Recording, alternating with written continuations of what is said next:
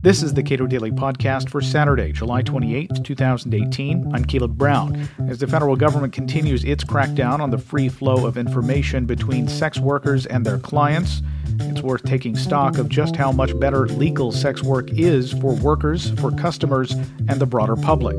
Alice Little is a legal sex worker and sex educator in Nevada. We talked about the effort to shut down legal sex work there and the broader debate earlier this month. How long has prostitution been legal in Nevada? Prostitution has been legal in Nevada since 1972. It is an interesting series of laws that declare prostitution legal, but it's by a county basis rather than a statewide overview. And so it's hard to really put your finger on the exact moment in which prostitution truly became legal in Nevada, because that exact moment kind of depends on the exact county that you're talking about. Oh, okay. So it's the state essentially has local option on prostitution then? Correct. Back during the 70s, a series of guidelines were drafted to kind of give counties a way to determine if their location was suitable for legal prostitution and a legal brothel.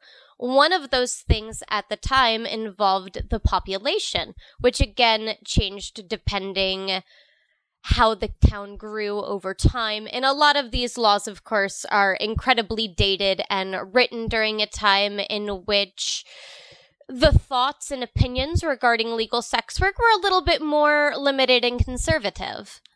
All right. So there is an effort, I don't know how effective it is, maybe you can tell me about that, to go ahead and just get rid of it in Nevada. And, you know, for all of the connotation that goes along with prostitution, it seems like it has operated in Nevada fairly scandal-free for a very long time. That is absolutely correct. We have not had any legal issues within the legal brothel system, be it my location or other locations. What this group, known as No Little Girl, is trying to do is conflate data from Backpage, which is an illegal independent escort website, with what's happening within the legal prostitution in Nevada. The data just simply doesn't make sense because it's not about us. We don't have any of those problems that they're discussing in regards to Backpage. Okay, so now Backpage is illegal just by virtue of the fact that new federal laws have come on the books that prohibit certain kinds of advertising. It's been promoted under the guise of stopping human trafficking or dealing with that. But do you sense that sex workers throughout the United States are put more at risk by virtue of this law? When I look at the numbers, they really speak for themselves. How many lives have been saved from human sex trafficking versus how many sex workers have been murdered, killed, or are currently missing after FOSTA became law?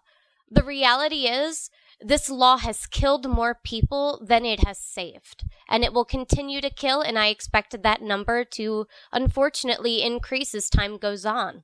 Tell me about this group, No Little Girl. So this group, No Little Girl, it is a PAC working in conjunction with a nonprofit known as Awaken that's located in Reno. Awaken is a nonprofit group that seeks to support street-based sex workers, of which absolutely do need support and care. However, they refuse to acknowledge the fact that legal consensual prostitution exists within Nevada. And as such, they believe that we need saving, that we are unable to choose what it is we want to do with our bodies, and instead they need to kind of step in and tell us what should be done and advocate for us without even speaking to us about what we would like done in the first place. What this petition has done is pass around a form within the church system seeking people to sign based off of their faith and their conservative views regarding sex and sex work. Unfortunately, those people haven't had the opportunity to learn the benefits of legal sex work in Nevada, and as such, they really don't understand the very issue that they're about to sign their name on. What they've essentially done now is created a noose that hangs over my head and the head of everybody else within this legal system, in which we can't plan for the future. How can I invest or plan or choose how to further my career, which is perfectly legal, because somebody has chosen to now attempt to make it illegal without any reason? There's nothing that's happened. There's been nothing to justify this attempt. There's been no violence, no reports, no sex trafficking. So I can't understand why in the world do they want to tell me what I can do with my body? All right, so let's take some of these issues in turn, because the people who oppose legal prostitution, I think, argue that it is prostitution itself is exploitative, and that the people involved in it, if they had other options, would choose those options. So can we take those in turn? What do you feel exploited, for one? Not in the slightest. I am somebody that could work in just about any field, and I have worked in a number of different fields. I've been an EMT, I've been a jockey, I've been a massage therapist, I've been a sex educator, and now I choose to be a legal sex worker. When you look at exploitation and how it relates to prostitution, you have to be willing to divide the illegal world separate from the legal world. In the illegal world, unfortunately, there is a level of exploitation that does undeniably happen there. But when you turn around and look at the legal system, the laws and the legislation that are in place in Nevada protect me from that kind of exploitation. For example, I have the right to say no to any client at any point in time for any reason that I choose. I will never be forced to see somebody or do something that I don't want to do. That doesn't sound very coercive or exploitative to me. That sounds, if anything, pretty feminist, where I have full control over what's happening and I have the full decision over my body and my actions. Going back to FOSTA for a minute, this was legislation that has forced a lot of websites that have forums to essentially shut them down. I think Craigslist was one that shut down its personal ads because there were advertisements for put up there by sex workers and people seeking sex workers. So what is the state of that law in the court right now? Well, just recently, here on June 28th, the Woodhull Freedom Foundation has filed a lawsuit challenging FOSTA. And this is something I'm incredibly excited about, because what FOSTA has done is create this super dangerous, awful situation in which sex workers who previously were able to vet and verify their clients online are instead being forced to a street level of sex work, which kinds of removes some of those safety procedures we previously were able to do. One of the other really interesting things about FOSTA is that it hasn't just hurt sex workers. There's another demographic of professionals that have been hurt by FOSTA that really aren't being talked about. And those are professional massage therapists. It's interesting, but Craigslist, when they chose to remove the personal section, additionally removed the avenue available to massage therapists to advertise their services. Apparently, a number of independent sex workers switched over to that section on Craigslist and were using it to advertise their services. And instead of making a distinction between the two, instead we see this sweeping policy of, well, I guess no more massage therapists on Craigslist. I look at So they're all just being lumped together then. Absolutely. And that's what's happening with the legal sex work world and the illegal sex work world, is we're using a very broad paintbrush to just broad stroke across these issues, which really need to be discussed on a case-by-case matter. you can't use statistics for independent illegal prostitution, which of course is going to have a violent aspect to it, and conflate that to my job, in which the most violent thing that's ever happened to me was a spider crawled into the room unexpectedly, and I hit my panic button to make somebody else deal with it because I didn't want to. That's it. That's it. That's the only thing that has happened. It's such an incredible and wonderful environment within the legal world, and additionally, it's a much needed industry. When you choose to remove this industry, you're taking away a service that I believe is incredibly valuable to America. Can you help us understand sort of the economics of sex work? Because I've heard you describe how you get paid. You pay rent at the Bunny Ranch where you work, and so can you walk me through what is that actually? How does that function? And one of the data points that you point to a lot is that you were the highest booking courtesan for 2 years. That is correct, yes. Okay, and so that seems to be a relevant figure or a relevant metric for success in the field. But how does it work? So how it works, let's just say, and we'll start this from the standpoint of a new lady entering the industry for the first time. First, you have to pay for your own way to the Bunny Ranch. The ranch isn't going to cover the cost of your transportation or your flight. That's something that you need to do because we want to see that the ladies choose to come to our location to work. Once you're at the ranch, you then choose to visit the doctor and pay, of course, that fee out of your own pocket. For a new lady, that's to the tune of around $150, depending on which county you are in. This includes a blood test as well as a swab to make sure that everybody who's going to be working within the industry is clear of any STDs or STIs.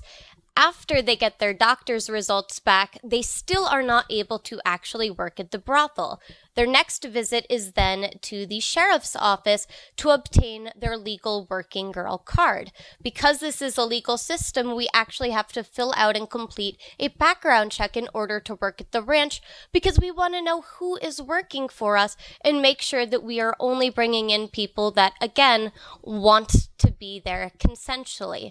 After she then pays the sheriff fee, she is then free and clear and able to then return to the ranch, set up and decorate her room, and begin working at the ranch. How that works is there's 2 different ways in which a lady may meet a client. The first way is through a lineup. That is where somebody walks in the door that doesn't have a plan with a particular lady and instead simply wants to meet everyone who is available. The ladies come out, stand in a line, introduce themselves by name, and then they're able to go with the client and have a private conversation about what their encounter may look like. If things work out, they then head to the booking office, which handles the transaction. If things don't work out, the gentleman is just returned to the bar, and he then has the option to meet with another lady. As you can see, it's a system that's really set up to enable us to succeed. The second way in which a lady may meet a client is through appointment. And as the number one lady in my particular industry, this is how I do all of my business. I'm available only by appointment. So what that looks like is people sending me emails in advance where we have a conversation, get to know each other, likes, dislikes, hobbies, and we kind of talk about what they're hoping to get out of their encounter. After that, we're able to keep in touch for the weeks or months leading up to our actual date. And then when they arrive at the ranch, we go over the details and, as you say, the rest is history. All right. So there are certain benefits there that are not available to sex workers who are operating illegally. That is correct. And so what are some of the key differences from your perspective that make you think, well, you know, it's in a sense the Wild West if you're a sex worker operating in a place where it is illegal? So if you are an independent sex worker, the first challenge you face is, what do you do with your money? You're probably getting paid in cash, and you're going to have a real difficulty being able to put that money in the bank. As a legal sex worker, of course, we pay taxes, and so our income is perfectly legal, and I'm able to use any Nevada state bank that I so choose, and I get paid in the form of either cash or check, and I'm able to put that right in the bank, no problem. That also means that I get the benefit of the entire financial system. I have a credit card, I'm able to obtain mortgages, I'm able to do financing, and of course, that's incredibly beneficial to anyone wanting to plan ahead for long-term success. Also, I'm able to become an LLC as a legal entity, so I do have protection, and through that, I'm able to garner benefits for myself, such as I'm able to pay for my own medical care, establish my own 401k, etc., etc. Other benefits of legalization and choosing to work in the legal system? It's safe. I honestly oftentimes forget that there is a risk in the industry because that risk isn't real within the legal world. My clients are some of the most incredible, wonderful, kind, giving, and supportive individuals that I know. And I say individuals because it's not just men. I do see women, couples, trans individuals. I get the luxury of spending time with the most incredible diversity of people from around the globe. I certainly say that's a benefit too. I feel like every time I get to have an encounter with somebody new, I learn a little bit something from their life experience that I'm able to incorporate into my own life. We may not include this next part, but I'll I'll ask it anyway. You mentioned being able to use banks that are chartered in the state of Nevada. Have you or the Bunny Ranch or people that you work with, have they been targeted by what's been known as Operation Choke Point? Operation Choke Point hasn't necessarily affected us directly yet.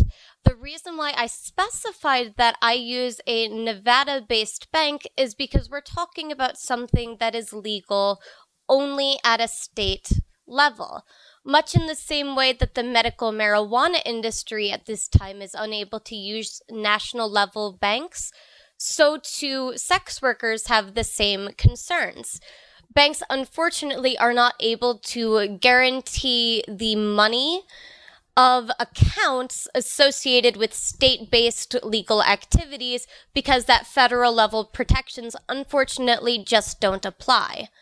With that said, I've not necessarily had any difficulties using any Nevada credit unions, local banks. I've not encountered any issues yet. And that's the key word here, is yet. Same thing with FOSTA and SESTA. So far, I still have my Twitter account. I've got 40,000 followers on Twitter, almost 20,000 followers on Instagram, and as you can imagine, as someone who's available by appointment only, I draw a lot from that to be able to connect with my clients. That hasn't hurt me yet, but I wake up every day and the first thing I do is roll over, grab my cell phone, and make sure that I still have access to my accounts. Because at this point, nothing is promised. The national government doesn't recognize my industry as existing. They'll happily take my tax money, don't get me wrong there. Oh, God knows I paid 6 figures in taxes this year, but they won't recognize me, and that's really unfortunate. It's one of the things that I really hope to see in the coming years as these discussions become more and more at the forefront. If we're going to be talking about FOSTA, we have to be talking about legal prostitution as well. We exist in this country, and I believe we have a place. So to the extent that, the feds don't recognize your right to participate in your industry, the state of Nevada does. Which is the same for medical marijuana or recreational marijuana, or in other states it might be gun dealers who are strongly encouraged not to get bank accounts, or banks are strongly encouraged not to provide bank accounts or banking services. Does this create sort of fellow travelers with your industry, people who are supportive of your effort because in some ways it's also their effort? Absolutely. There is a very unique bond between the marijuana industry and the legal prostitution industry in the sense that we are both misunderstood. Many of what I call the front-facing workers, us folks that interact with people on a day-to-day basis, we oftentimes have conversations about how we don't feel like we just perform our job, but we additionally fulfill the role as advocate and educator. Not only is our job to, say, do our job, but it's to teach people about what it is that we do, what it is that we're offering, and how it is beneficial.